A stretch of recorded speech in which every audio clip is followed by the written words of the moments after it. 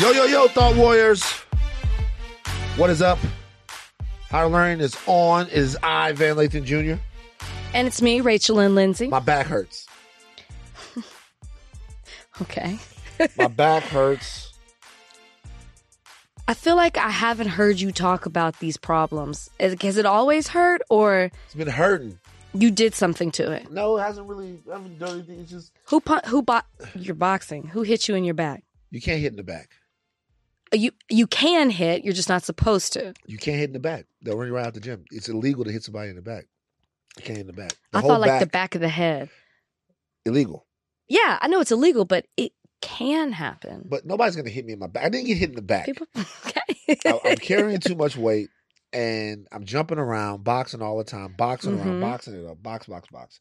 I'm not even sleeping well. Oh. I can't sleep well because the bacchiotomy has got me up every couple of hours. Look, let's look at my sleep. Let's look at my sleep from the Oura Ring. The Oura Ring is very upset. 77 sleep score.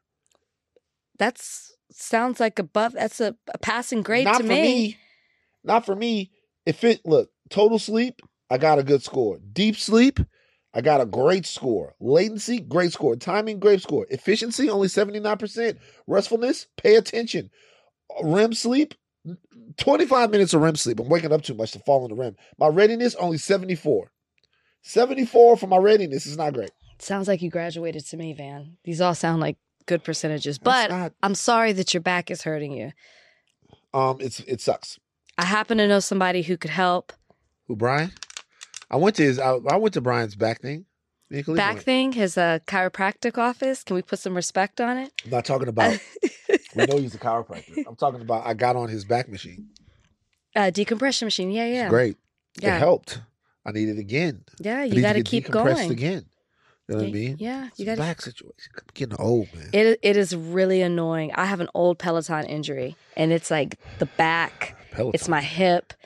Yeah. So I've I can't use the Peloton the way I used to because of that injury. Because of the That was Peloton? April 2020. What happened? I was going too hard. You went too hard on You know how Peloton. you can race other people? And During the pandemic, I had my guys from Texas, 10 a.m. We did it every single day. I was doing too much. I think I'm doing too much as well. I boxed this morning with the back. I mean, so then it's like hard for me to feel sorry for you. Who asked for sorry? You did when you told everybody on this podcast. You want sympathy. I don't want sympathy. I'm just talking. I'm talking about my life. Let's see. I boxed this morning. I'm looking at it right now. It was good. I boxed for 87 minutes. Jeez. Yeah, I'll tell you. You're doing too much. Did you go on a walk today too? Did I go on a walk today? No, I'm gonna go on one later. Did you ice? I didn't, but I did foam roll. Okay, that's good. I foam rolled, right? That's did the foam roller. Mm-hmm. And then when I laid down in here and I was talking to the Scooby-Doo gang in the room. When we're here, we got the Scooby-Doo gang in the other room. You know, when we're in person. When we're in person, we got the Scooby-Doo kids who run the podcast. Donnie is less important when we're in person. Wow.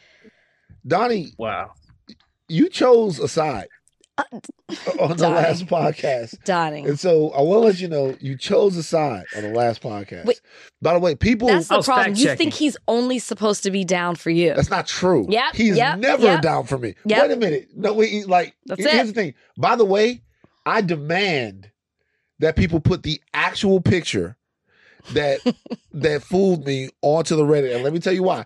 Because they have a close-up picture of Mountain Lion, which obviously doesn't look like a real... I called it from the beginning. But the picture that I was shown looks like it's real. It's okay, Van. You got fooled. I got fooled. It happens to the best of us. Of course it does. It happens to the best of us. What I'm telling you is that Donnie could have saved me from making a fool out of myself on the show. He didn't do it. I did. You did. Donnie, it made for a great segment. Donnie, you didn't. And it's okay. We got the Scooby-Doo kids in here. We were talking to them about movies before. And the reality is that we don't need you as much. No, Donnie, I would never. Donnie, what happened to the snake? Be honest. I actually got a picture of the snake. Send it to the group It's chat the right now. snake's Is it dead? tail. Yeah. No, it's like wading in water. Donnie, you need to do and I what you need sent the picture to animal control, and they said that it's not a good enough picture for them to know exactly what kind of snake it is. But the way that it looks, they don't think it's poisonous. They think it's maintaining the frogs in my yard. They think it's feeding off of frogs. Donnie. And they're like, we don't think it's poisonous, but we need a picture of the head. Donnie, you only showed them the tail. Do you trust that kind of info? We do this every week. The animals van have said have had enough. It's you against that snake. You need to take care of it, Donnie. Yeah, it's pretty big. Hold on. Jesus, Donnie. Donnie, take care of it. It's pretty big, huh? Donnie, Listen. let me tell you something. Go ahead and kill the snake. And let me tell you why. Because at first I thought that you would be the type of person. So Donnie sent the picture of the snake. Let's see. It's just the tail. Oh, that's a big ass. Oh my God. Donnie. That's a big I told ass you. This thing is massive and it's quick. It's a water moccasin. It's not a water moccasin. That's the best. But by the way, it looks big here because it had just eaten something. Yeah. But it's huge. It's a big I was snake. not. I was expecting like a garden So snake. Look, let me tell you why Donnie should go ahead and kill the snake. Because Donnie is the type of person that would do something like that. So I thought that Donnie was the type of person that wouldn't kill the snake and would like look for ways to not. Because I don't understand how y'all could just kill like this. I don't have time for that. I don't understand how y'all could just like kill the snake. The snake. I don't know that first snake. instincts. I don't know that snake. I don't understand how y'all could do it for real. By the way, I spent years killing animals to eat them. I'm telling you, you shouldn't just kill. But you know what, Donnie? You're the type of guy that would sell out his friend, I guess his friend, mountain lion picture. You're also the type of nigga that would kill a snake indiscriminate for your convenience. Let's think about it. Why is the snake dying? The life of the snake is ending for your convenience. That's it. The snake ain't done nothing to nobody. For your convenience, for your peace of mind, to kill a living creature. Snake. Ain't shit. Donnie, say it with me. I feel nothing. I feel nothing. Donnie, kill that thing. I can't lie. I'm starting to feel for the snake. The fact that it's so wily and it knows that I'm trying to get a picture of it. It's scared. It's gross. Let me tell you what I did feel this weekend. You should get some dead mice and feed it to the snake. Let me tell you, Donnie, what I did feel this weekend. I mean, you don't want to kill the mice either, but. Silk Sonic. Oh, Silk Sonic. We have to talk about it. Go ahead. The Thought Warriors were so excited to see Kalika and I enjoying ourselves in Vegas. Kalika and I went down to Vegas just for a quick girls trip. 48 hours with Silk Sonic. I got to tell you, we have no pictures, no video, because they took our phones, which we were upset about. But at the end of it, it was worth it. We were in the moment. It was a vibe. I don't care what you say. You're a hater. You're a Silk Sonic hater. We know that. It's well documented on this podcast. If you went to the concert, you would have came out singing. You would be in costume. You would be singing. You would download the album. I'm telling you, it was such a good Silk Sonic concert. I've been to so many concerts. This is a good one. Shout out to Silk Sonic. I just saw this clip of this dude that Elvis stole his voice. Have you seen this clip? What? Yes. Elvis, there's a Roy Hamilton. Roy Hamilton. You saw this. You knew about this. Mm-hmm. You knew about Roy Hamilton? No, I learned about it. Okay. On social media. So, Roy Hamilton is a R&B singer, and Elvis stole his voice.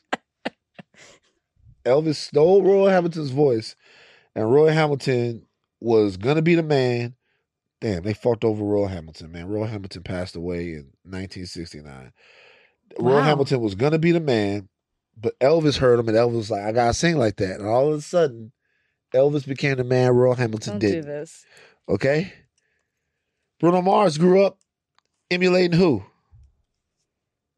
Probably Michael. Elvis Presley. Oh, did he? Doing Elvis. Okay, but he doesn't in Hawaii. All I'm saying is Silk Sonic is great. Anderson .Paak is great. Bruno Mars is great. I love Silk Sonic. If I want to hear that type of music, I'm going to listen I'm not. Anderson .Paak is obviously black. I'm gonna listen to some people actually do that type of music.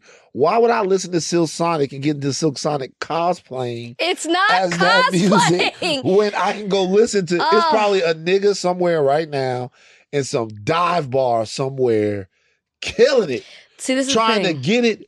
Let me ask you a question. He sounded like Bruno Mars. He sounded like Anderson .Paak. Y'all love Silk Sonic. Do y'all go up for Anthony Hamilton and the Hamiltons like this? I've been to Anthony Hamilton concerts. So Anthony Hamilton is doing this music. Anthony Hamilton singing his ass off. Do y'all go up for Anthony Hamilton like y'all go up for Silk Sonic? I've been to an Anthony Hamilton concert and it was amazing. I know it was because he's doing it because that's the way he sings. Okay, you could say all this, but you haven't been there in concert. The musicianship is amazing. I'm sure it was. They put on a fantastic show. I encourage anybody, if you can, it is a great show to see in Vegas. Go see Silk Sonic, support Silk Sonic, listen to Silk Sonic, all of that stuff. All I'm saying is, shout out Royal Hamilton, man. Shout out Roy Hamilton. Those are not connected. Shout out to Roy Hamilton. They're not connected. What did you think? What emotions did you have when you saw the Roy Hamilton situation? I knew it. I mean, you could tell Elvis. We've always known that. Have you seen the Elvis movie? I haven't seen it. You have not? No. Was it good? The beginning of it starts off where he is in church, and he's talking about the influence. Yeah, like it. They kind of acknowledge it. It's Roy Hamilton. It's okay. This is Roy Hamilton.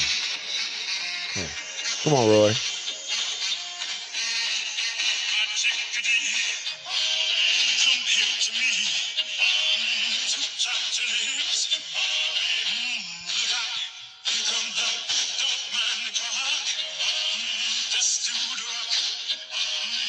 So that's Roy Hamilton. Here Comes Love. How many views you think that got? Couple thousand.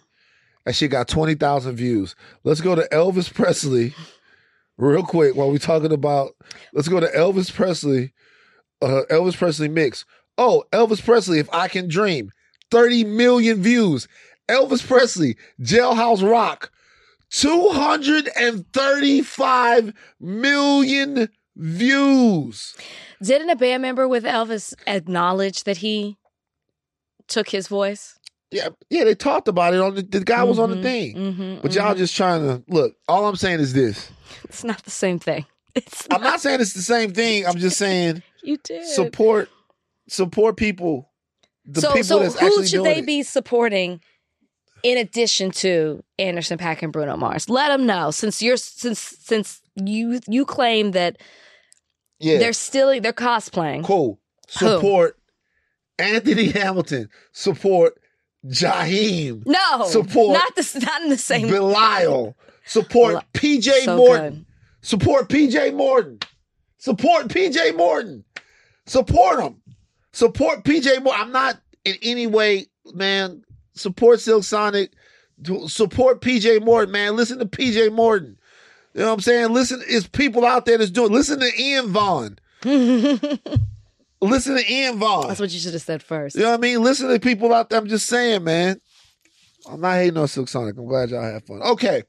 We have Pete Aguilar, congressman from California, on the show today. He is also part of the select committee for the investigation into the January 6th insurrection. He's going to answer questions not just about the January 6th commission, but also we have to ask him about the ongoing saga in Washington regarding the uncovering of classified materials at President Trump's Mar-a-Lago home. Pete Aguilar is going to be on with us later, but on the other side of this break, we're going to get into the big deal of the day, which is, of course, Trump, Trumpity Trump. This episode is brought to you by Jiffy Lube. Cars can be a big investment, so it's important to take care of them. I once got a car that I started out with 25,000 miles on. I got it to over 200,000 miles because I took care of it. You know how you take care of a car? You take care of the maintenance, the oil, the brakes, all that stuff. And if you don't, you can have a car just completely fall apart. When your car needs maintenance, head to Jiffy Lube. They provide automotive excellence at speed. Get your oil change, brakes checked, tons of other multi-care services. It's all done by expertly trained technicians who actually care about taking care of you and your car. Jiffy Lube, car more. To find coupons and start an instant online estimate, visit jiffylube.com. You could spend the weekend doing the same old whatever, or you could conquer the weekend in the all-new Hyundai Santa Fe. Visit HyundaiUSA.com for more details. Hyundai, there's joy in every journey. All right. Feds investigating Trump for potential Espionage Act violation. Search warrant shows. So we now have the search warrant. We now have the receipt. We now know that the DOJ is investigating Donald Trump for potential violation of the Espionage Act, possessing materials that rise to the highest standard of classification in the United States governmental system. The warrant was first reported by Breitbart, shows an initial inventory page of 28 items, including various classified TS-SCI documents and miscellaneous secret documents. Okay. This has set off a firestorm of debate in Washington about what's prudent and what's not prudent when it comes to a former president. The scope of the powers of the president to declassify materials. Also, what it would mean if Trump really did have these materials at Mar-a-Lago and they were SCI classified documents. What the hell do you think, Rachel? Well, I think it's the biggest fears that people had about him coming into office and the information that he would be privy to are being realized. Right. Right? When he was running, we were scared. When he became the president, we were terrified. And the fact that he took classified documents, not funny, I don't know why I'm chuckling, into his home. What is it? 11 different, what was it that you read? 11 sets of classified documents. It falls right in line with what we thought would happen, but now we're here. I think the scarier thing is the fact that he still continues to make excuses as to how this could have happened. And his supporters are still defending it. Well, the supporters will defend whatever. But like that's not normal. We're dealing with an unprecedented situation at this point, and it's of a former president, right? And he's mishandling some of the country's most sensitive secrets. We believe, right? Yeah, because no one knows yet. No one knows yet, but we know it's classified documents. With January 6th, and now this, if they do find the information that they have outlined in the warrant, people are still all it is doing is turning people against democracy, against the institutions, against the government, rather than calling it what it is. They're continuing to make excuses and distrusting what's already been in place. I keep saying it's terrifying because that's what it is. A couple of things here. We know that they did find documents marked TS-SCI classified. We know that they found that. That's in the... Which is the highest level. The highest level. We know that they found it. What we don't know, and this is what some people on the right are saying, is whether or not those documents are classified that now. So a document... So does that matter? Does that matter? I'm here to give you the 360 view. If there have been in the past documents that at one point were classified, right?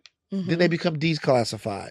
Once they become declassified, you can file a Freedom of Information Act and get all the documents and release them and put them in the goddamn Wall Street Journal, do whatever you want, okay? So the question is, were these documents, did they hold that classification when Trump removed them? Did they hold that classification? Do they hold that classification now?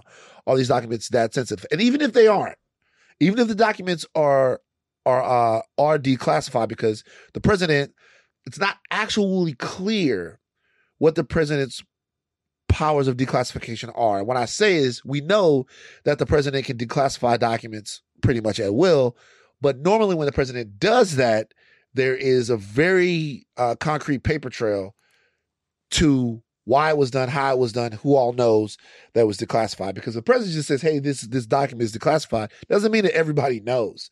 And you would have to let everybody know for it to be done the right way. And this is where the Espionage Act, the second part of it, comes into play.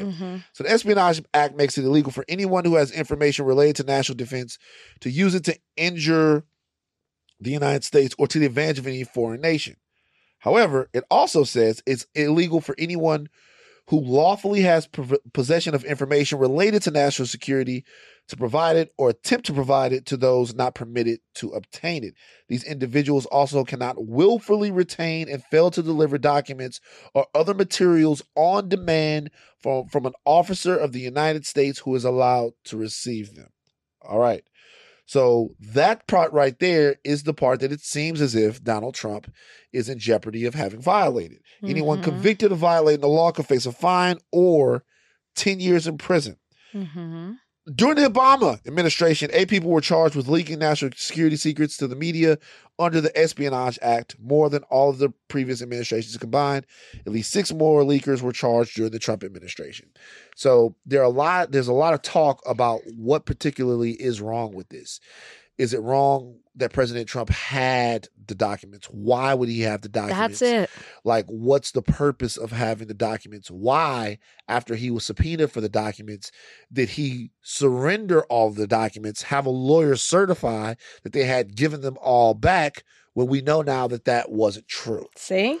And so we're going to talk to Congressman Aguilar about this a little bit later, but the reality is there's a bipartisan effort right now on the Hill to get some sort of briefing from the DOJ to exactly what the contents of the documents found in Mar-a-Lago are, so that people know just how dangerous they are, so that they can then either be on board or cast aspersions about why Mar-a-Lago was entered by the FBI. Well, you talk about them being on board based on what the information is. Yeah. But I think you just pointed out something which is key. Your attorney said that you had handed over everything that was classified. And here we see that there are 11 sets of classified documents. Why are you lying? Why is there a need to lie? Right. So it doesn't matter to me whether or not they were or they weren't. What the information is. You felt you at least had something where you needed to cover it up. You needed to lie about it. Yeah. That's the question that we're never going to get the answer to, of why did you have these things? Because didn't he say that everybody takes things home from work from time to time? Yeah. There have been a number of different reasons as to why he said he possessed these documents. Well, as President Trump does, what happens is he comes out, somebody says something about him, he gets ahead of it, he crafts a narrative, and then he switches the narrative up based upon the information that's made available. So at first it was like they're leaking stuff. They're planting stuff. And then after their planting stuff didn't have any legs, didn't go anywhere. Now there was a standing order that whenever information left the White House, it was automatically declassified. Seeing multiple things with multiple attorneys and multiple experts in classified materials, that's bullshit. That's not going to hold up. That's ridiculous, right? Nobody's going for that. The reality of the situation is that what's in the documents does matter. And the reason why it matters is because that's going to be the justification of the urgency of the Justice Department to go into Mar-a-Lago. What made them feel like they had to do that then? And I think politically, people are looking to make that make sense, right? Because look, the way I look at it is this: they had subpoenaed these documents a long time ago. They got some stuff, they didn't get it all.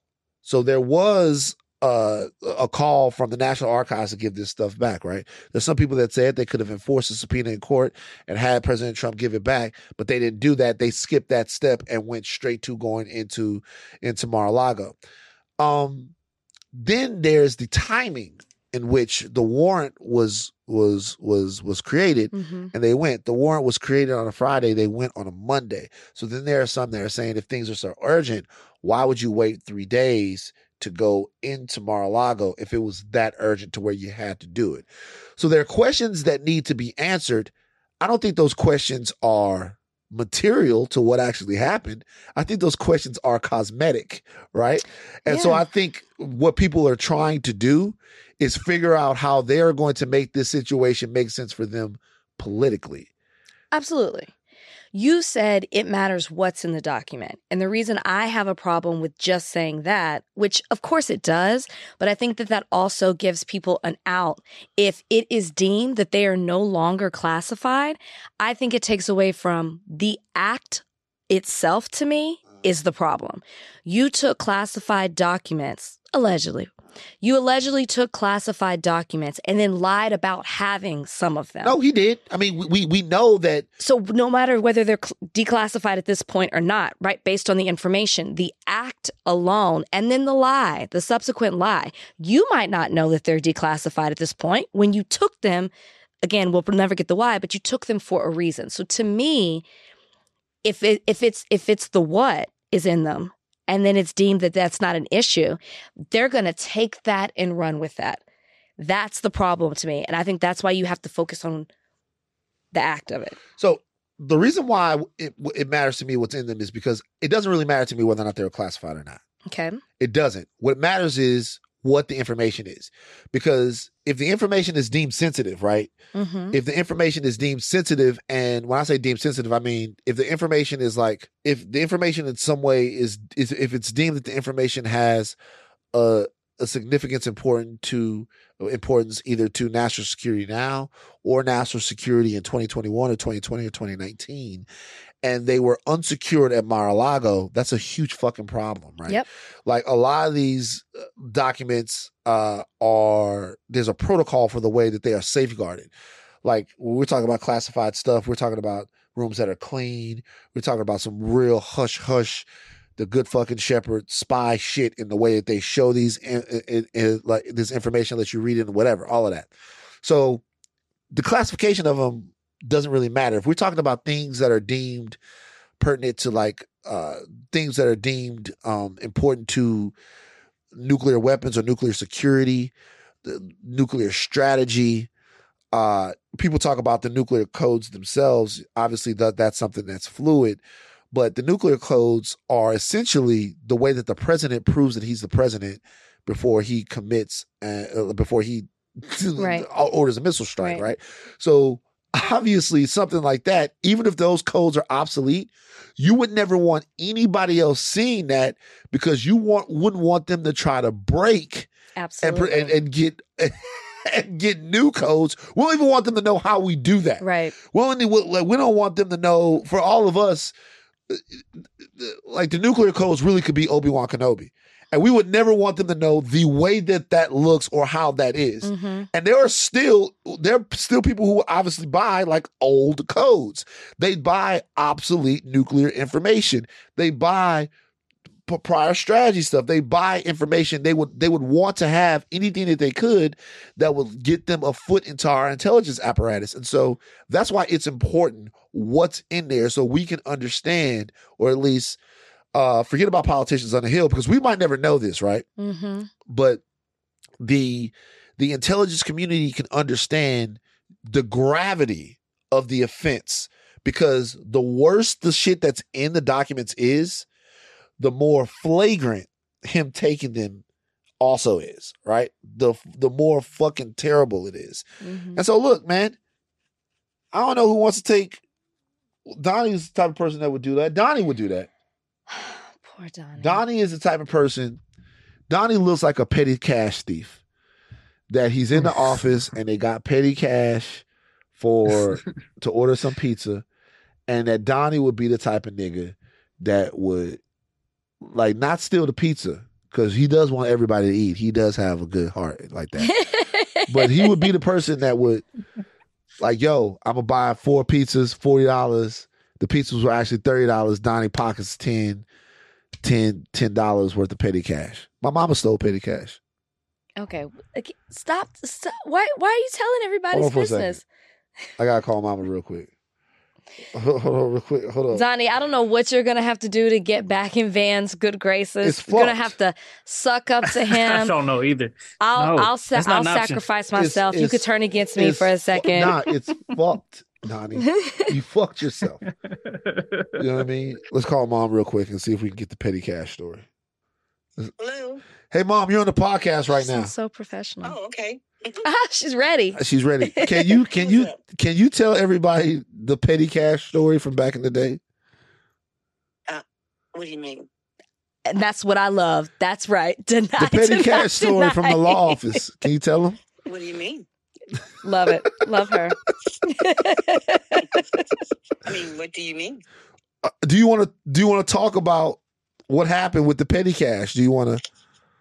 You want your mother to be on the podcast to talk about a situation that happened almost 40 years ago. Okay. In which she was accused of something that turned out to be a terrible situation.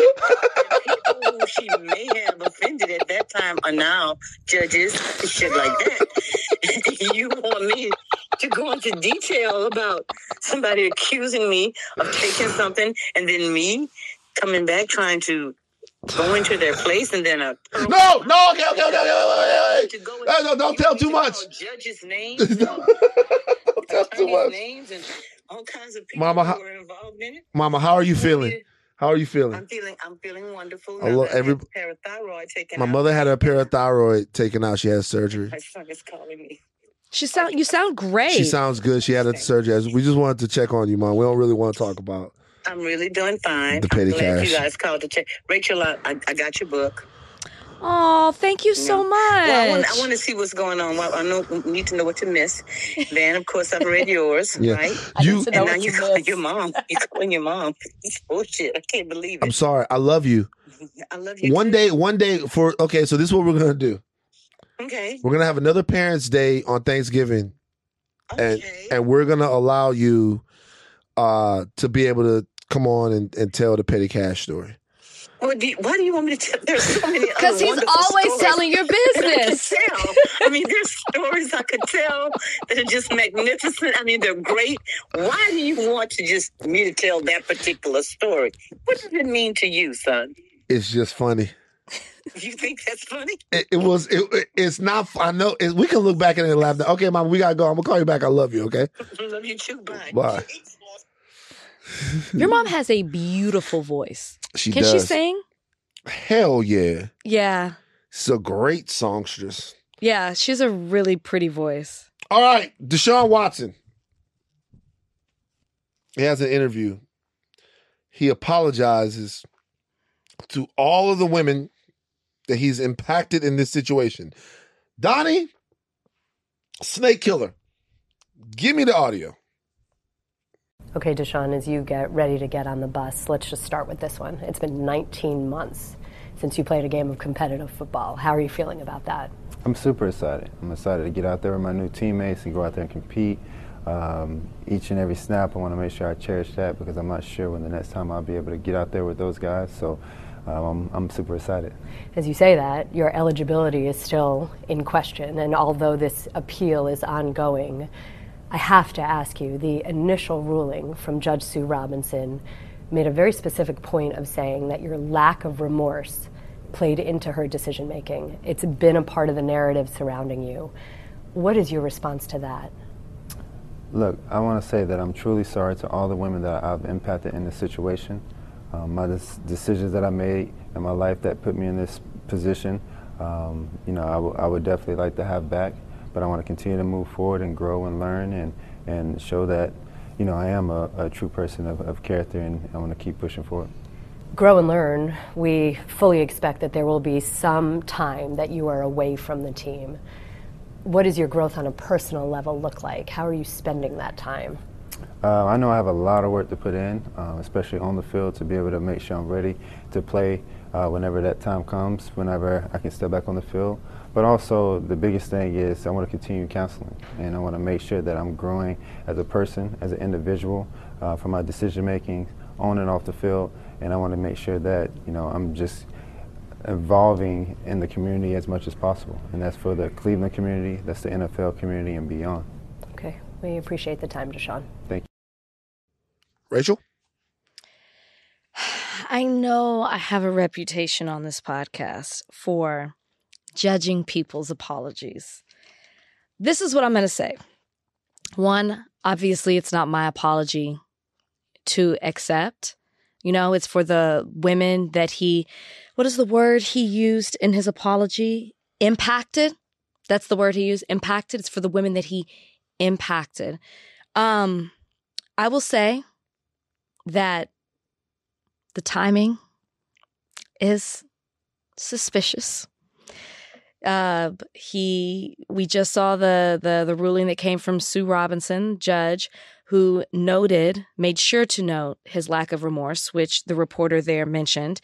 And it just seemed right on time that he was going to give out this interview. Did this interview air before he played this weekend? Sure. Okay. Well, the interview is airing around the weekend that we see him take the field. There's been a lot of criticism, strong reactions. And the biggest one, I would say, is the fact that he hasn't apologized. And so the fact that it's been this long and now you're apologizing as your case is currently being appealed and it's a possibility that you could be suspended for even more games. The timing is interesting.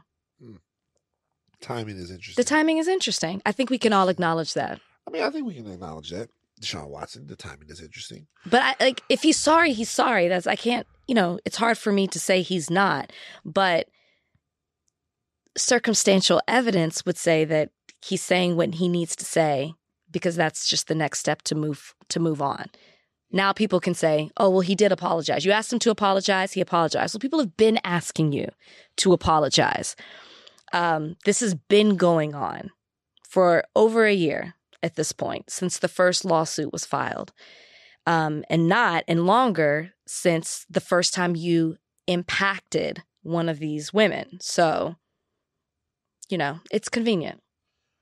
So apologies are best received after either work or consequence. Agree. So either you work your way out of the position that you were in before, or you go through the consequence, right? Because at a certain point, somebody gets kicked in the nuts enough time for something that happened to them. The human nature goes, okay, stop kicking them in the nuts. I've talked about this before when I was working at TMZ. We got Michael Richards out, or another photographer got Michael Richards out. Of course, you guys know who Michael Richards is. He's a crimer. He fucked up at the Laugh Factory, nigga, and it was over for Mike. Semi over. He still got a nice juicy guest spot on Curb Your Enthusiasm, but that's what being white is. Somebody got him out and they asked him, they said, do you apologize to the black community? This was like in 2013, 2012. This is years after. He had already given a bunch of different apologies. And I was like, that's cloud chasing. Like, I mean, I didn't say that thing because that wasn't a thing, but I'm like, come on, man. Mm-hmm. Obviously, he's apologized to the black community a bunch of times. If either he meant the apologies that he's given before or he didn't. But asking him to apologize again is kind of fucked up because you've seen what's happened to him, right? So either consequence or work. Deshaun Watson has really had neither. Mm-hmm. At this point, Deshaun Watson has maintained that he didn't do anything. Correct. Number one. So if he didn't do anything, then there's actually nothing to apologize for. And in this situation, I can't properly get with the apologize if I hurt somebody. And the only reason why that doesn't work here is it because never works, by the way. It works sometimes. That bitch do be busting. Even in therapy, it's like, that's not an apology. That bitch be busting though. That apology, if I hurt you, hey man, if I I'm not apologizing for what I did, but if you ain't like it, my bad. You know what I'm saying? That bitch be busting. I like that shit. Okay. You know what I'm saying? But in this situation, it won't work because either you nutted on somebody without their consent or you didn't. And there's like, if you're apologizing for nutting on somebody without their consent, then it should probably be pretty specific. You should probably say, hey, it was an accident that I nutted on you. And then you sell that to them. But until you come to Jesus on like what actually happened in those rooms and what actually went on and gives people some clarity into where your mind is, they're just waiting on you to nut on the next person. And that's just the way that it is. He can't split the baby here. Like, there hasn't been any consequence, and it doesn't seem that there will. People might say that the money that's not that big of a deal to him. He'd love to pay that off. It hasn't been that big of a consequence to him yet. His personal reputation has been impacted. Absolutely. Absolutely true, but it hasn't cost him anything. Nope. Financially.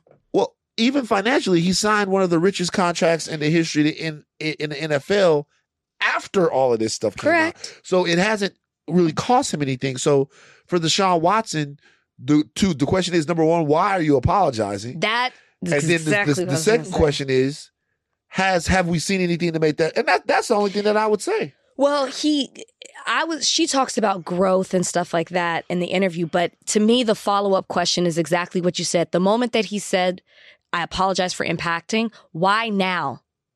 Why? You've maintained it for this long, even in a proceeding, like a legal proceeding. Right. Why now? And that's why I can't take that whole interview that seriously, because it seems very much so a PR, because anybody else would have said, why did you wait? Why now did you wait that? And I'm sure they had approved questions that they had to ask. And so to me, I don't really understand. I need that answered, before I can fully understand what you said in that interview, before I can fully grasp it. I'm going to be real with you. Growth is very important. Mm-hmm. And I support growth. I support people not being the same person on Monday, August 15th, 2022, whatever that they will be in 2025. You can't grow out of nutting on people's legs and arms without consent. You got to work through that. Like, he said counseling. Okay, well, so the first step in counseling out of nutting on people's arms and legs without consent. So I make sure that we keep discussing coming on people is the allegation. Nutting. Mm-hmm. Like, think about how it feels with somebody, like when you get somebody sweat on you and you didn't want to touch somebody that was sweaty. They're sweaty. If you're sweaty and you give somebody a hug, you apologize for being sweaty. You say, hey, my bad, I'm kind of sweaty. You know what I mean? Right.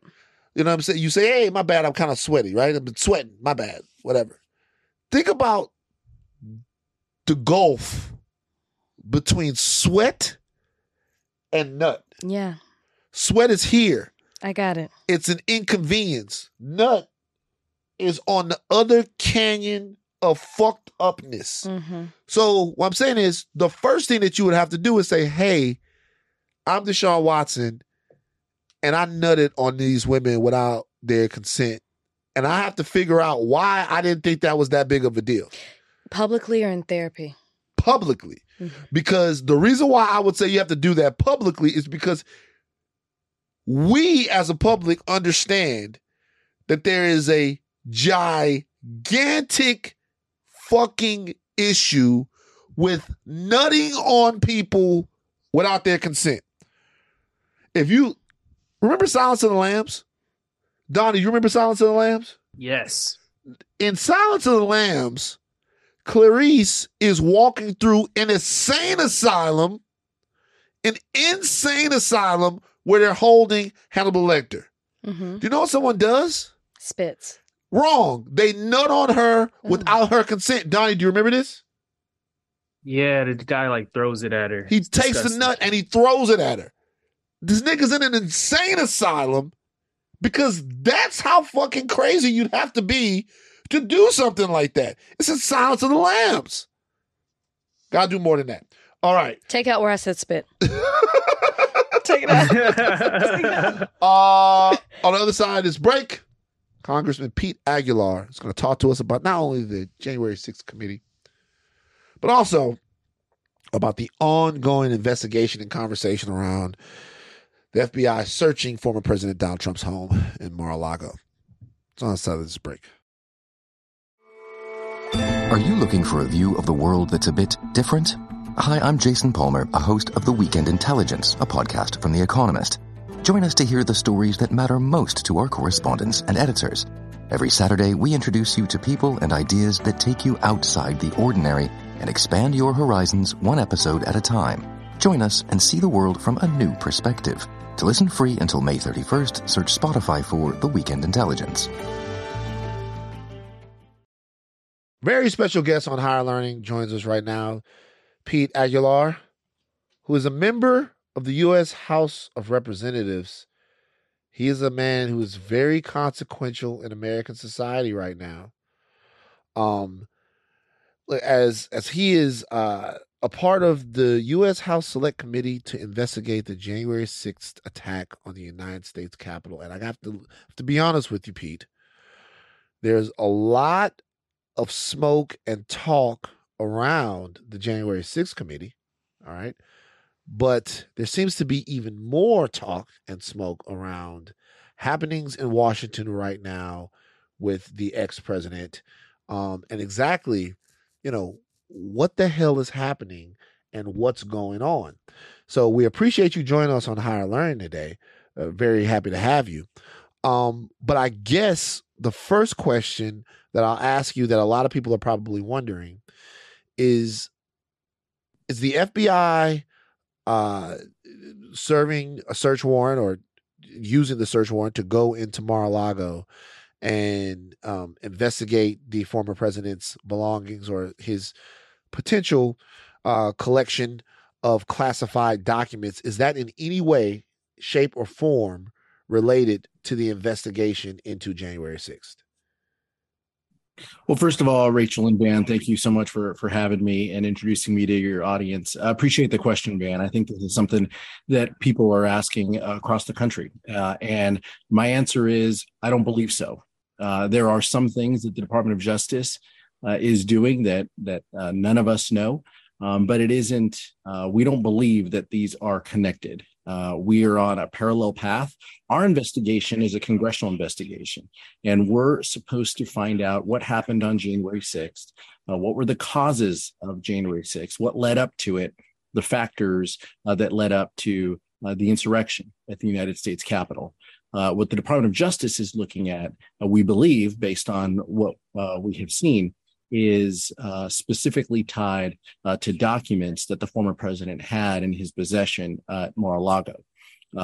Now, when this is all said and done, there may be some overlap in witnesses that each entity has talked to, but what they are executing in the search warrant side is completely separate and apart from our investigation on January 6th. Mm. In response to the January 6th committee and the hearings that we've seen so far, what do you think the response has been from the American public? I think many in the American public were a little bit skeptical when we created this committee. They didn't know what it would do. They knew that the president did something. He didn't act appropriately leading up to January 20th and the peaceful transfer of power, but they didn't quite know what happened. They just saw the images that we all saw on TV of violence at the United States Capitol. But what we do know is we have done 8 public hearings to date. Over 100 million people have tuned in to a portion of these hearings. And even if folks just tuned in for a little bit, we know that they have picked up on the fact that we are introducing them to individuals generally who worked for the former president of the United States, who are telling the truth and are talking about the former president's efforts and those around him to stop a peaceful transfer of power, which really is the hallmark of a democracy in the democratic system. Do you think that in any way, whether or not there's material evidence that links anything that the president had in Mar-a-Lago to the investigation that you guys are doing into January 6th, do you think that any way that there is starting to become evident to some Americans a pattern of recklessness or lawlessness that seems to have infected the past administration? You have him in the center of this investigation into what happened on January 6th, but then you also have him really allegedly, or it's being talked about, that he took some really sensitive documents to Mar-a-Lago that would really fly in the face of not just how we've done it in this country, but some would say in the face of our security. It just doesn't seem that they care about any sort of protocols that are put in place to facilitate things like the peaceful transfer of power or to safeguard American intelligence information.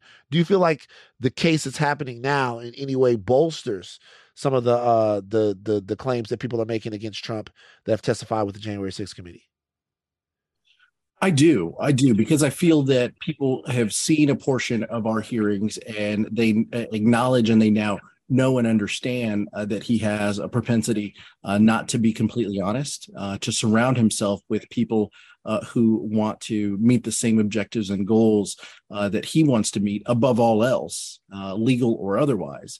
Those are some of the pieces that we were able to uncover in the January 6th committee hearings. And what we laid out is that the president was in the Oval Office and his own lawyers said that this effort was unconstitutional and he proceeded.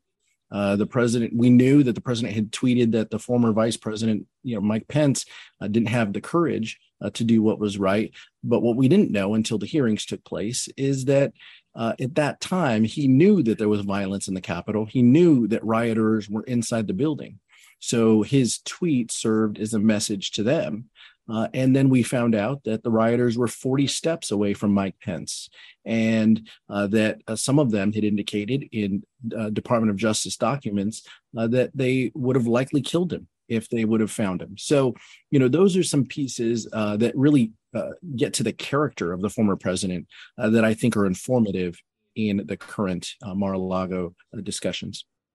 You said that there will be future hearings, right, in regards to what the committee is doing.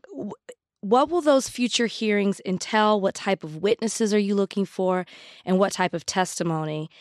And if you haven't already, will that cross over with some of the investigations that are currently going on with Mar-a-Lago? Does that change what you're looking for in regards to your testimony and witnesses? I don't believe it changes what we're looking for. But what we left the hearings talking about, what happened on January 6th and January 7th. We still feel that there is more to tell related to the former president's state of mind after that period, from the 6th, 7th, 8th through January 20th, when then President-elect Joe Biden was sworn into office.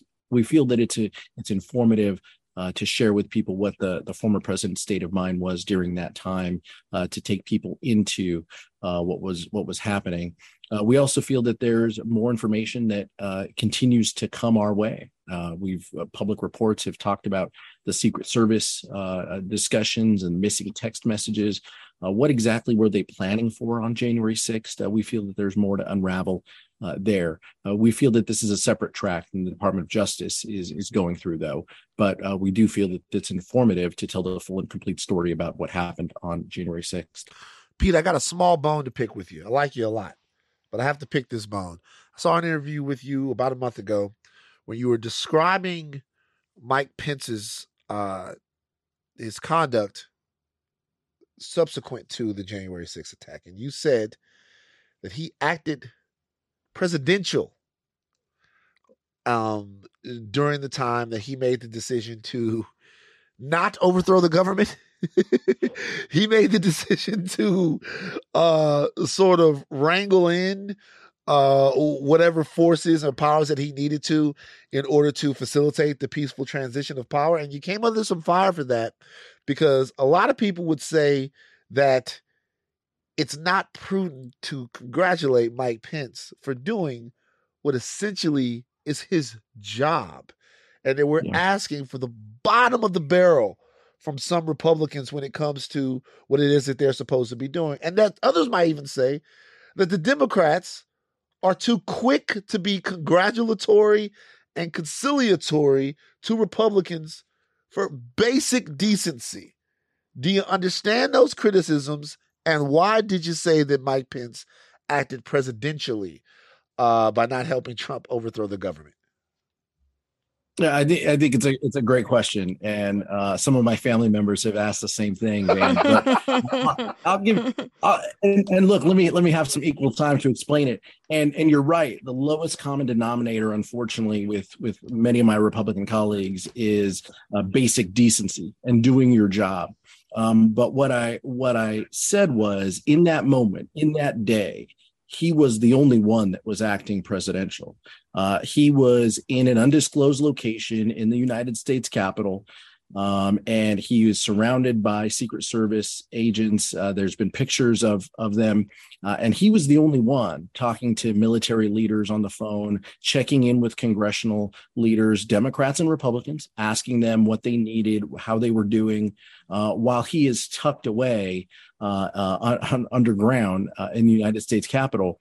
That to me is a partisan Democrat. I need to be honest and to tell people that in that moment, in that day, he resisted the pressure that we knew the former president put on him for weeks, and he did his job.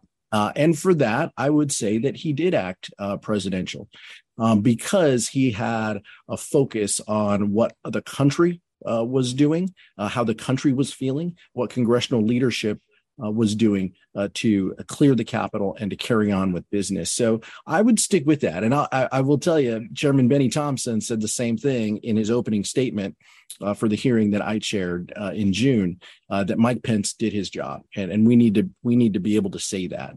Now, I think he has been less than forthcoming with exactly the threats that he was facing that day, the pressure that led up to it. We have heard from his attorney and his chief of staff, but he has not come forward and talked with us.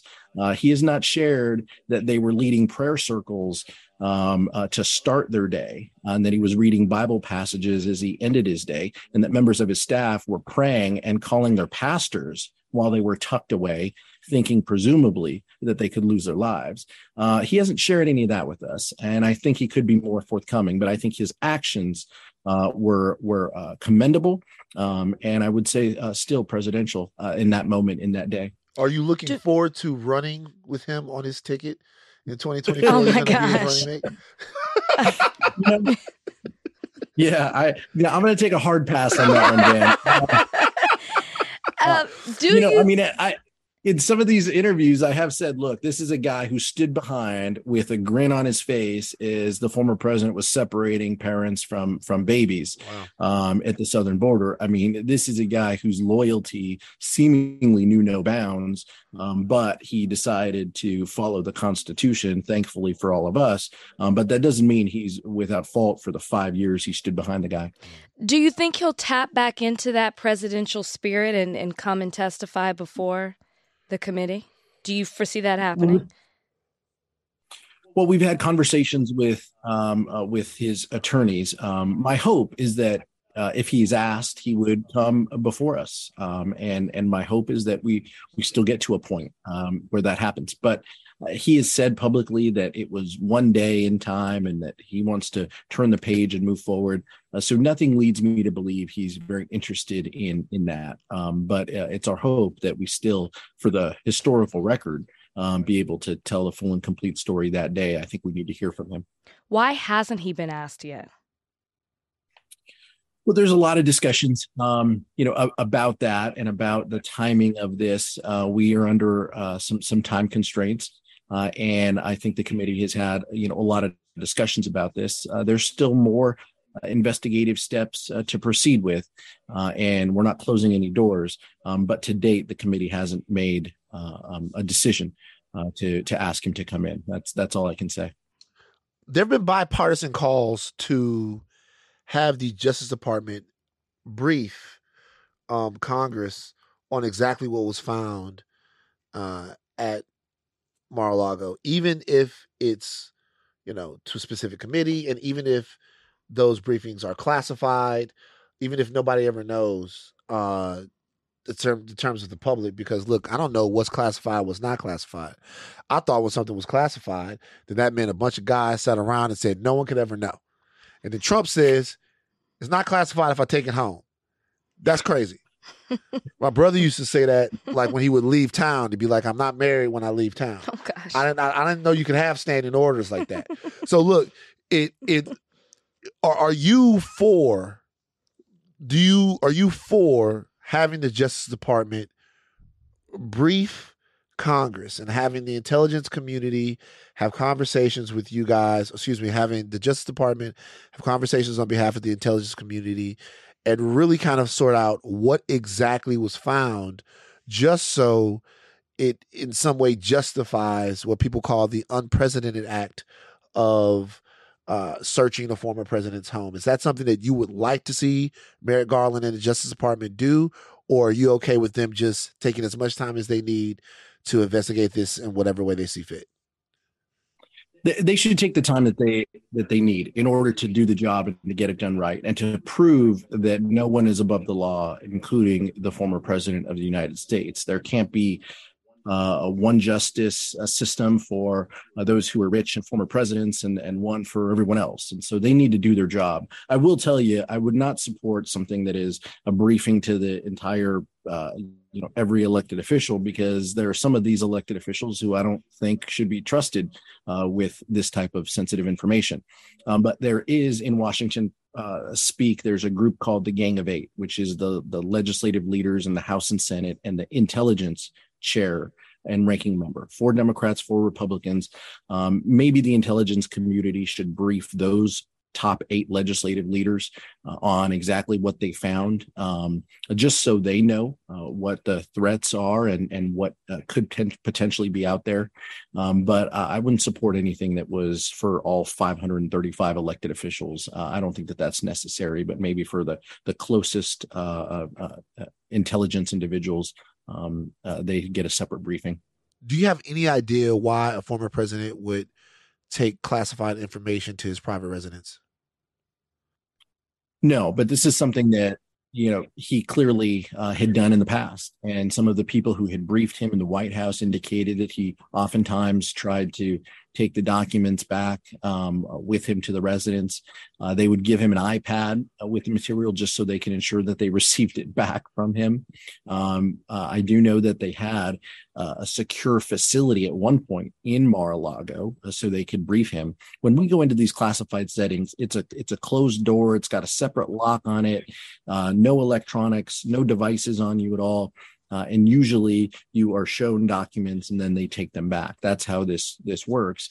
The fact that he had some of these in briefcases and in boxes just laying around unlocked for many months, and then a simple padlock potentially on a basement door, I think it's incredibly scary. And the information that he had access to that could benefit foreign countries is there's volumes of it. And so I think this is something that we absolutely need to take seriously and ensure that if you or I had access to these documents and wandered home with them, we would not be treated in a way that gives a lot of deference. And so we need to make sure that the laws apply evenly.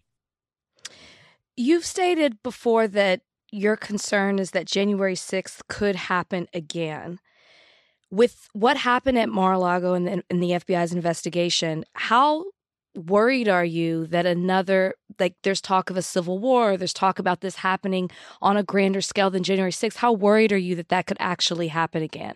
Because it seems no matter what you're doing, there are people who are going to support him and believe him and any rhetoric that he puts out there as an excuse as to why there were documents there or any of his behavior at this point.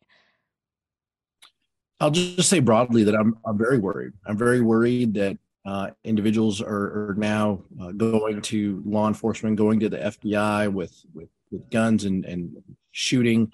The Ohio incident is deeply troubling. The Department of Homeland Security just put a memo out on Friday indicating a heightened level of domestic threats as well. The FBI director has said this is in the past testimony he gave indicated that domestic terrorism was the number one thing that kept him up at night. That's all incredibly troubling. And the common thread is that the former president enabled this. When he tells folks, stand back and stand by, and he doesn't speak out against domestic violent extremism, that's incredibly troubling because he's asking them to just wait by and wait for his orders. And we received testimony from one insurrectionist that we played in the public. And what scared me about that is the individual said, the former president asked me to do 2 things. He asked me to vote for him, and he asked me to come on January 6th. And I felt I owed it to him to do both. And so there are people that feel this way. And Rachel, nothing has changed. Some of them got caught. Some of them who came got charged. But they still feel that way. maybe for years during the Obama administration, they were able to kind of tuck it away and nobody gave them the ability to talk about it freely and openly. And now they have platforms. They have someone who had the highest office in the land who espoused these beliefs, told them it was okay, made up slogans and T-shirts, rewarded them in every way. And so that still scares me, that there's a lot of people who would do harm to the democracy and us as an institution and throw around words like civil war just because their political person that they supported wasn't successful. Last question from me. I personally believe that what happened on January 6th was intentional to the degree that it was supposed to be something that intimidated lawmakers from their constitutional duty to transfer power to the candidate that beat Donald Trump in the 2020 election. I believe that. I believe that nothing that happens with this president is quite an accident. I think that he knows what he wants to do. To that end, I'm wondering, do you believe that President Trump had classified documents in his personal residence with the intention of sharing that information with anyone outside of this of the intelligence apparatus or the lawmaking apparatus of this country? Do you believe that there's even the chance that the information that was at Mar-a-Lago was going to find its way across a sea or an ocean somewhere to some unfriendly nation to the United States? Do you believe that that's possible with Donald Trump? Yes, given what we have seen so far, I am deeply scared at the level of documents that he maintained in his possession, even after they asked him to return everything, even after he received a subpoena for anything that was classified or top secret. I'm deeply concerned that there were documents there that, if they fell into the wrong hands, could pose a threat to our country. And I think he has proven that he's incredibly cavalier in wanting to show off and show people things that make him feel important. And so in that respect, I do share that feeling, and I'm deeply scared about where this goes and what the facts truly are with his intentions for those documents. Do you think that this investigation with Mar-a-Lago helps Trump's political, well, assuming that he might run again in 2024, do you think that this helps him?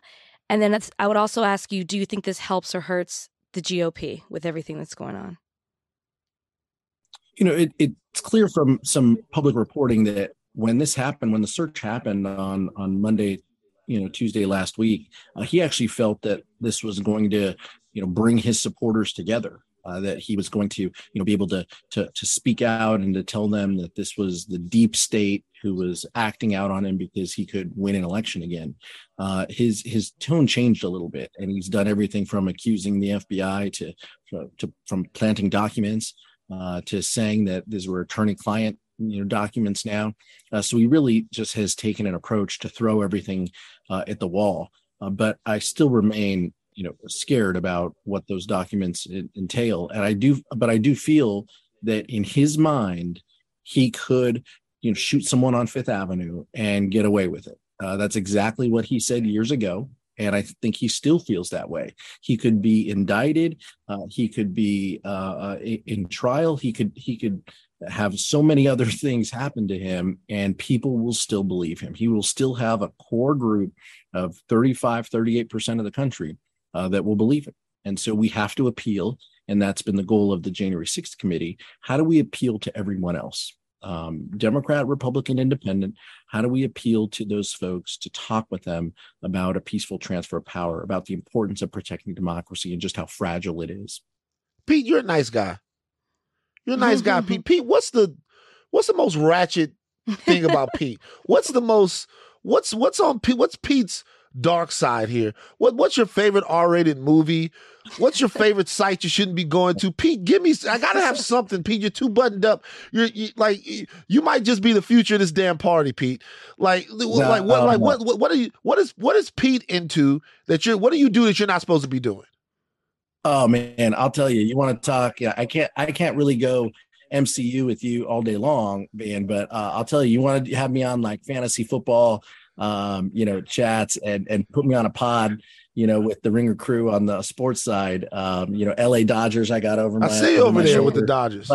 But I usually have like 3 fantasy football teams going at any given time. When I'm on the plane, if I'm not working or reading memos, I'm checking on my team, who's injured, what's going on. But I love sports. Always have loved sports. Competitive. But yeah, man, I'm a nerd. I'm just hanging out here trying to do my job, protecting democracy. All right, Pete, and we thank you for that. We thank you very much. If we have any other questions on what's going on with January 6th, hopefully you guys aren't just all doing this for show and there are charges that come from this, hopefully. If we have any other questions, we'll reach out to you. Just, try not to throw that presidential word around too much there, Pete. I hear you, man. I hear you. You and my grandmother have the same feedback, so I got to listen now. I got to listen. All right, man. Thank you so much for joining us today on Higher Learning. Rachel, what'd you think about Pete? Pete Aguilar, what'd you think about I thought Pete was nice. Pete's the man, right? You were a big fan. I like, and you're not a fan of politicians, so I don't like politicians, but Pete had something. There was a warmth about Pete.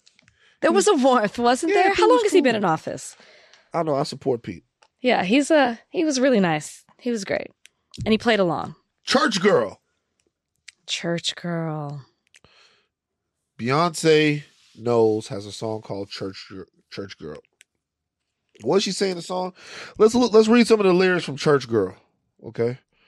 It's a song about Beyonce, who is a church girl, and let's read. Look, I'm warning everybody. As soon as I get in this party, I'm gonna let go of this body.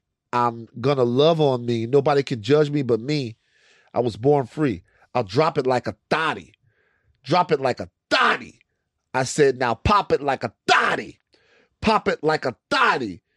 Missa. Drop it like a thotty, drop it like a thotty. Church girls acting loose, bad girls acting snotty. Twerk that ass. Like you came up out the South, girl. Ooh. I said, now drop it like a thotty. Drop it like a thotty. Bad girl acting naughty. Church girl don't hurt nobody. Oh my God. She gonna shake that ass in the tickle bitties. What? Both? You gonna shake that ass in the tickle bitties at the same time? Jesus Christ, Beyonce. I'm gonna back it up. I'm gonna bust it. I see them gray sweats, penis talk. I see a blank check. I'm telling you, she's gonna go into, she's gonna shake that ass in the tickle bitties. It's like she's a church girl. And this got the Christians mad. And you sound like the bishop talking like that. How? The way you're reading her lyrics, it sounds very bishopy. How bishopy. Why? Patrick Woodney. But no, that's who's. I like this shit. You know I like it. You can you can be my daddy if you want to. Put your lighters in the air. Get this motherfucking lady. Tickle bitties. Bitties. Okay. What other than you having your moment singing her lyrics, what's the question? The question is, people are mad, man. The Clark sisters don't like that shit. No, the Clark sisters are fine with it. The Clark sisters, they approved it. She samples one of the Clark sisters' songs. Oh, that's right. The Clark sisters like her. I forgot. Yeah, and so this bishop, which is who you were embodying just now doing those lyrics, has preached from the pulpit about how wrong Beyonce is for this, and calls out the Clark sisters and saying they never should have given her the opportunity to say it. Donnie, give me the audio. Sample it. I want to preach to you missionaries. I want to preach to you elders. I want to preach to you superintendents, pastors, and leaders. We're called to speak up. We're called to say something. Beyonce just released Sacrilege. Yes, sir.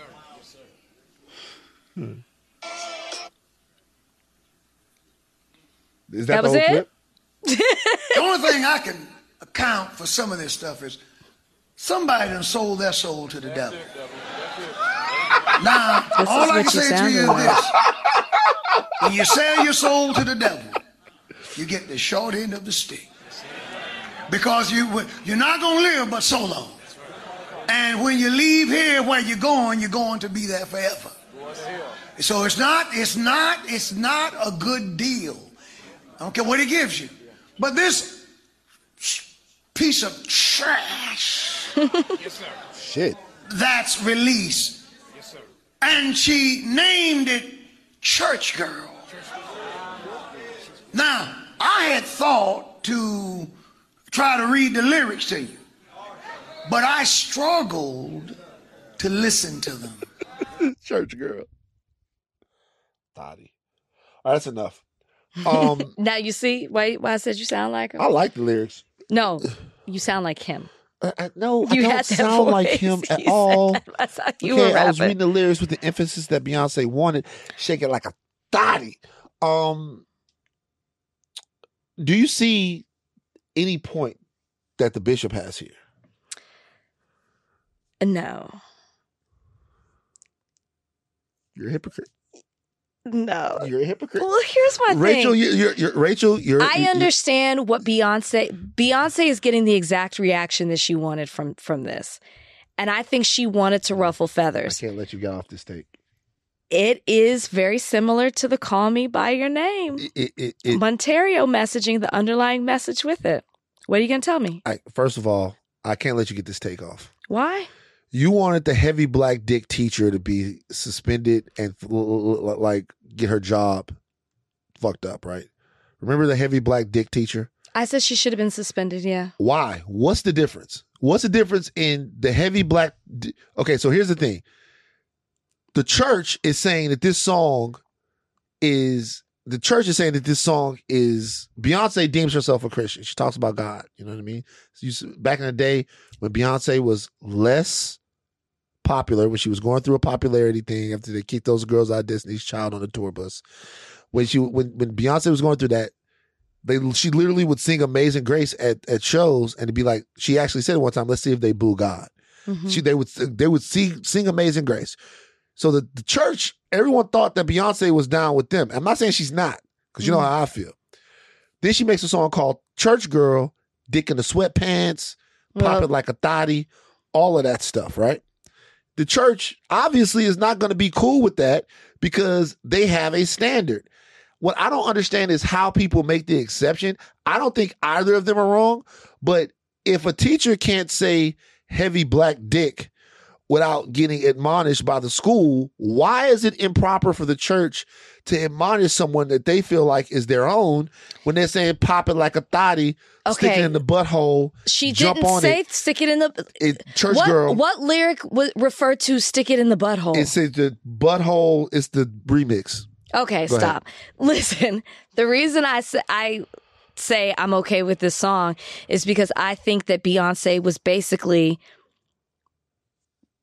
not coming at the church, but kind of playing off of the people accusing her for not being faithful or spiritual because of what she wears, because of how she dances. So to me, this is a message back in their face. So when she's like, pop it like a thotty, I don't think that she's saying when you dance a certain way, you're a thought. That's what people say about her.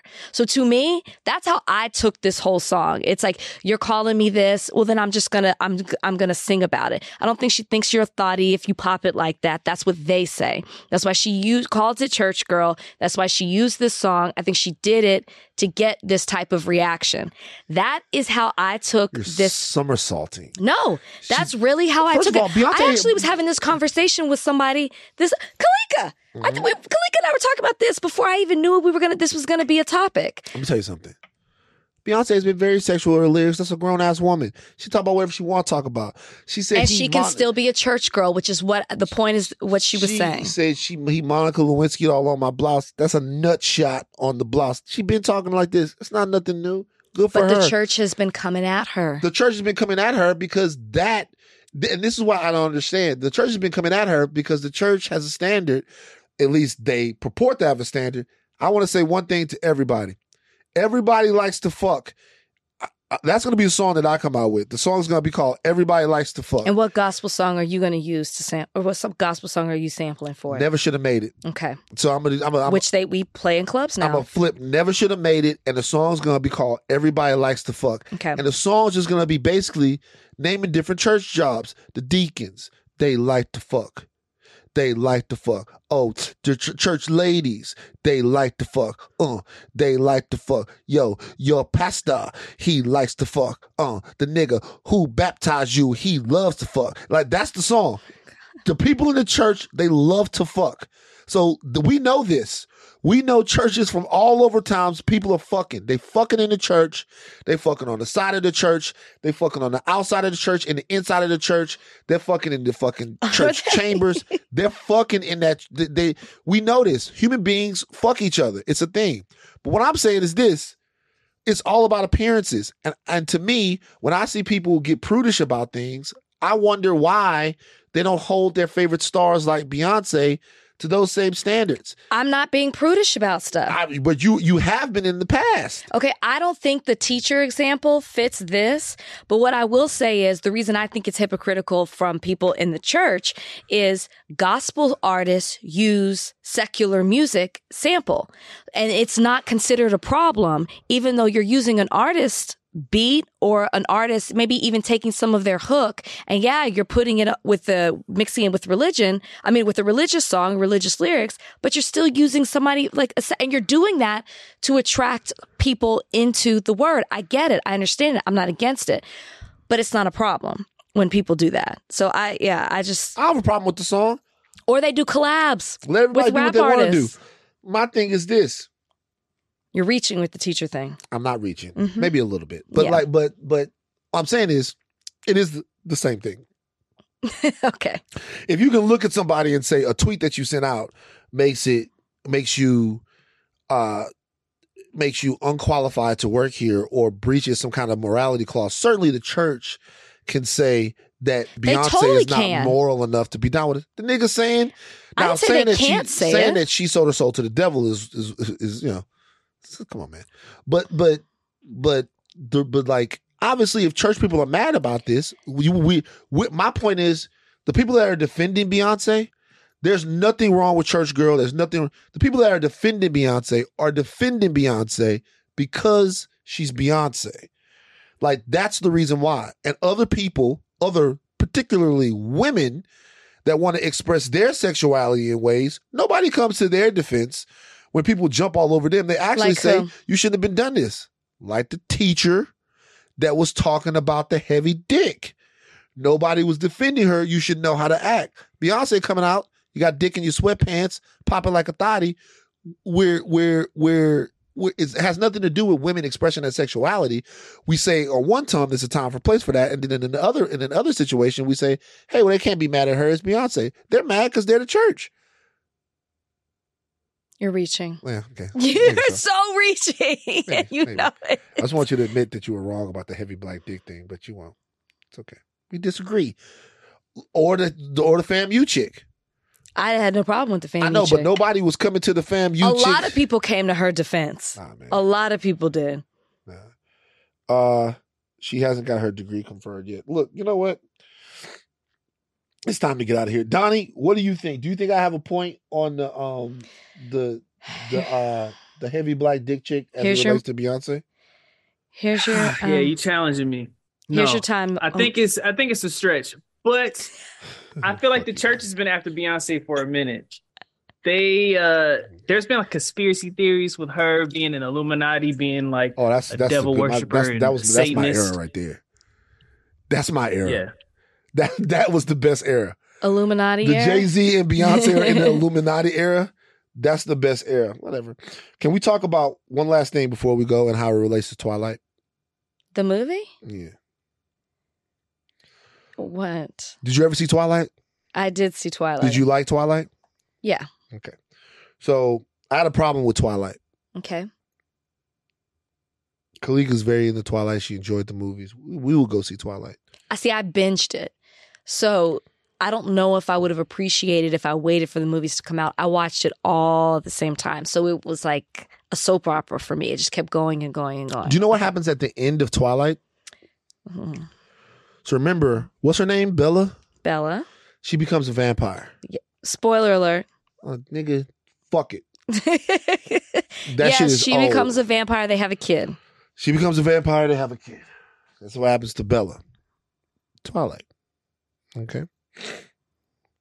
When they have a kid, because she has a kid with Edward, when they have a kid, Jacob, the wolf dude, Werewolf, yeah. imprints on the kid. Mm-hmm. Okay. I took that to mean that in the future, he's going to have a love with the kid. Is that how you took it? Let's look it up right now. Jacob imprints on the kid, and I feel like they're going to be together when she becomes older. I looked at it as like he was going to protect her, which is how they left it. He was going to protect her and care for her. Look, Jacob imprinted on Renee Samay Cullen, the daughter of Bella Swan and Edward Cullen. All right. It says Jacob has a strong bond with her, is more of a protector as she gets older, will be a best friend. Thank you. I'm going to be honest with you. You're nasty. I don't think that's what that means.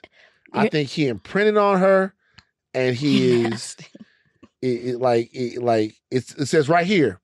This means that Jacob is not in love with Renee Samay, at least not yet.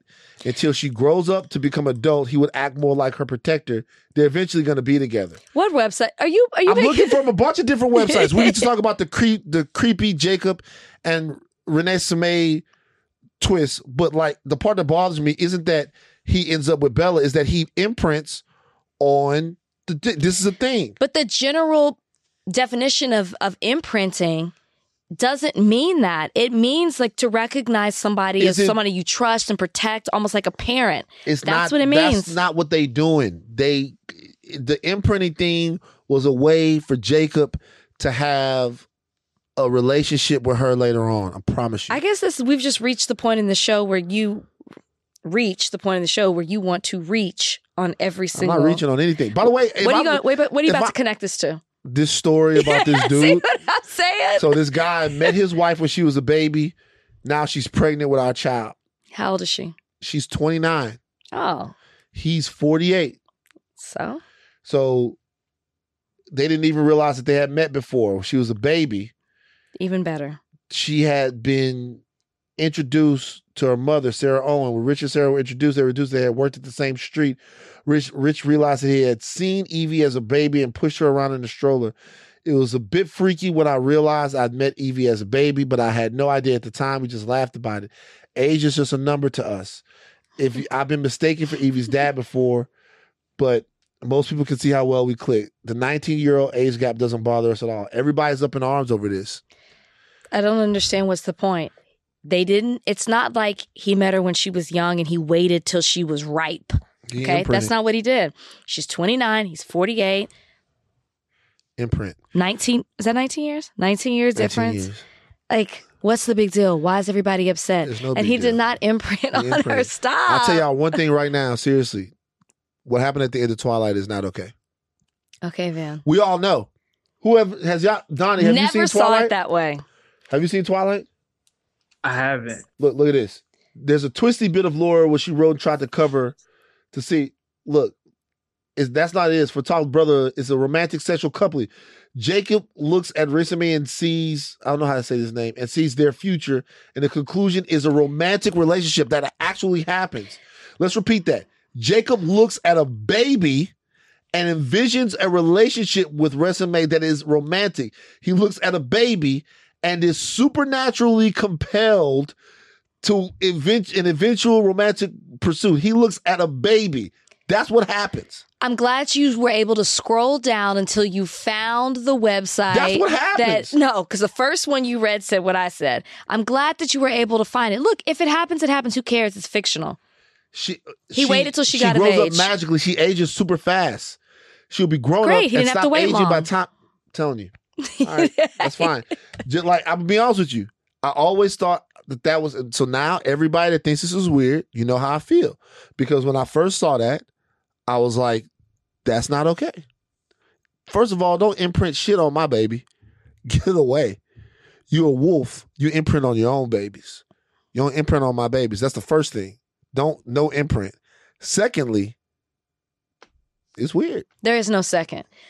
Move on to you got a very serious question or not? Rachel, how come it's like as the What's podcast wrong? goes further, Mm-hmm. it seems like you and Snake I knew it was coming. Killer are against me. Donnie, you're gonna have to just agree with something. Donnie never agrees with You're me. right. I'm against you. I agree. All right. Are you Okay. happy? I do have a very serious question. Hold Okay. on. I'll put it in my Twitter drafts real quick. How do you- Donnie, whatever he asks, don't answer. Donnie, you know what? Go ahead and answer it because I'm gonna start. I'm gonna. You're gonna find out, Donnie. You're gonna learn. I can't wait to get even with you. All right, where do you find your Twitter drafts at? Where are they at?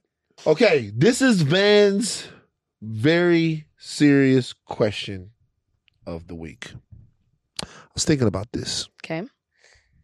When we were coming up and we were looking to categorize Jay-Z as somebody, they said that Jay-Z was the new age Frank Sinatra. Do you remember this?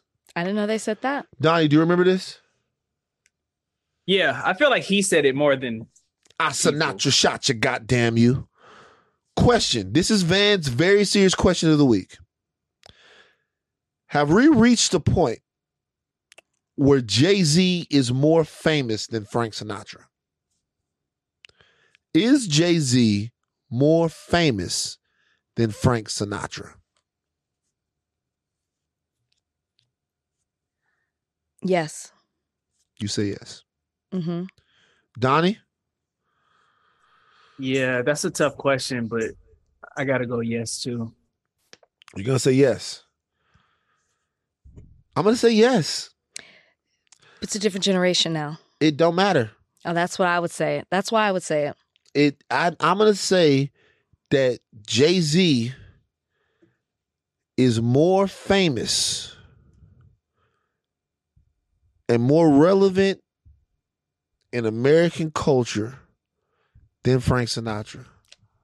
In 2022, yes. Well, what else? Frank Sinatra died. Well, no, but I am my basis. It's definitely is not the because, same in 1972. Well, my Jay-Z wasn't born. Jay-Z was born, but he I'm was a basing baby. it off of the generation where we are right now, and I think young people either aren't going to know who Frank Sinatra is, and if they do, they don't understand what Frank Sinatra meant when he was in his prime or when he was around, or the impact that he's had in pop culture. That plays into Jay-Z though, because is Jay-Z more famous than Michael Jackson? No. No. Is Jay-Z more famous than Mick Jagger? No. Is Jay-Z more famous than Paul McCartney? No. Is Jay-Z more famous than John Lennon? No. There's a bunch of people that Jay-Z's still not more famous than that are from the old school. I just don't think that Frank Sinatra is one of them. See, if I'm basing it off generation, Uh-huh. I would still say more than John Lennon. You think Jay-Z is more famous than John Lennon? I think if you ask this Generation Z, I think that Jay-Z would be. And that's what I'm based on, because I feel like the people who would say he's more relevant aren't with us as much anymore as the new generation. See, my basis is different from yours. That's why. That's why I would answer it in that way. But Jay-Z is not more famous than John Lennon right now. I don't think so. John Lennon is one of the Beatles. I know that. And we continuously do Beatles stuff, right? Like we still make Beatles there's like movies, there's books, all this stuff is still coming out. Beatles. But if you're talking about in a group wise, then yeah. But when you start getting into the individual sense, I think for this generation, it would be Jay-Z. Well, this is the thing. I'm not talking about for a specific generation. But that's my basis that's my guess, where my yes comes But that's from. not. But that's your yes. But that's not the question, though. It is the question. The question is overall, who's more famous? And you got to have a reason for why you're saying it. But it's not just one generation that we're comparing it to. It's the world. It's like who's more famous in the world? And I think there's more of them than there are of the time that people would say he's more relevant. I think we would look at it in a different way than the people younger than us. So we just had my mama on, Petty Cash Queen. So they just don't matter. All of them. No. Because there's a bunch of them. They but more old. relevant. What's the age, real quick? We gotta go. I don't know. What's the age that you feel like people stop knowing about John Lennon? It's not that they stop knowing. You're asking who's more relevant. I didn't ask who. Wait, what was the question again? What was the question? I didn't ask more. What was relevant. the question? I was like, who's more famous? Who's more Jay-Z famous? or Fine. John Lennon? Fine. Right now. In the whole world, though. Right now. But in the whole world, not just with Gen Z. In the whole world. Okay, in the whole world, I'd probably say John Lennon. Oh, you heard that? It's time to go. My stomach's rumbling. My stomach's rumbling. So Jay-Z, you say more famous than Frank Sinatra. Oh, I yeah, agree. yeah. Is Jay-Z more famous than John Lennon? It's up in the air. We don't know. Scooby-Doo gang, what do y'all say? Who's more famous out of Jay-Z and John Lennon? I'm going with Beyonce's husband. John Lennon. John Lennon. He white though, so you know what he will say. All right. Take thin caps off, but do not stop learning. Higher Learning is going to bring you, just to let you guys know, I'm going to Greece on Thursday. Yes. We're very excited for you. We're going to Greece, Kalika and I. We're going to be out. Higher Learning is going to give you some of the best interviews that we've had next week. Yeah. We're going to give you an interview with Blitz the Ambassador. Mm-hmm. Fantastic. We're going to give you an interview with Glasses Malone. These are both can't miss interviews. Okay. But yeah, so take thin caps off, but do not stop learning. And I want you guys to think about this Jay-Z question. Is Jay-Z more famous than Frank Sinatra or John Lennon? I say yes. Take thin caps off, but do not stop learning. I'm Van Jr. I'm Rachel and Lindsay. We out.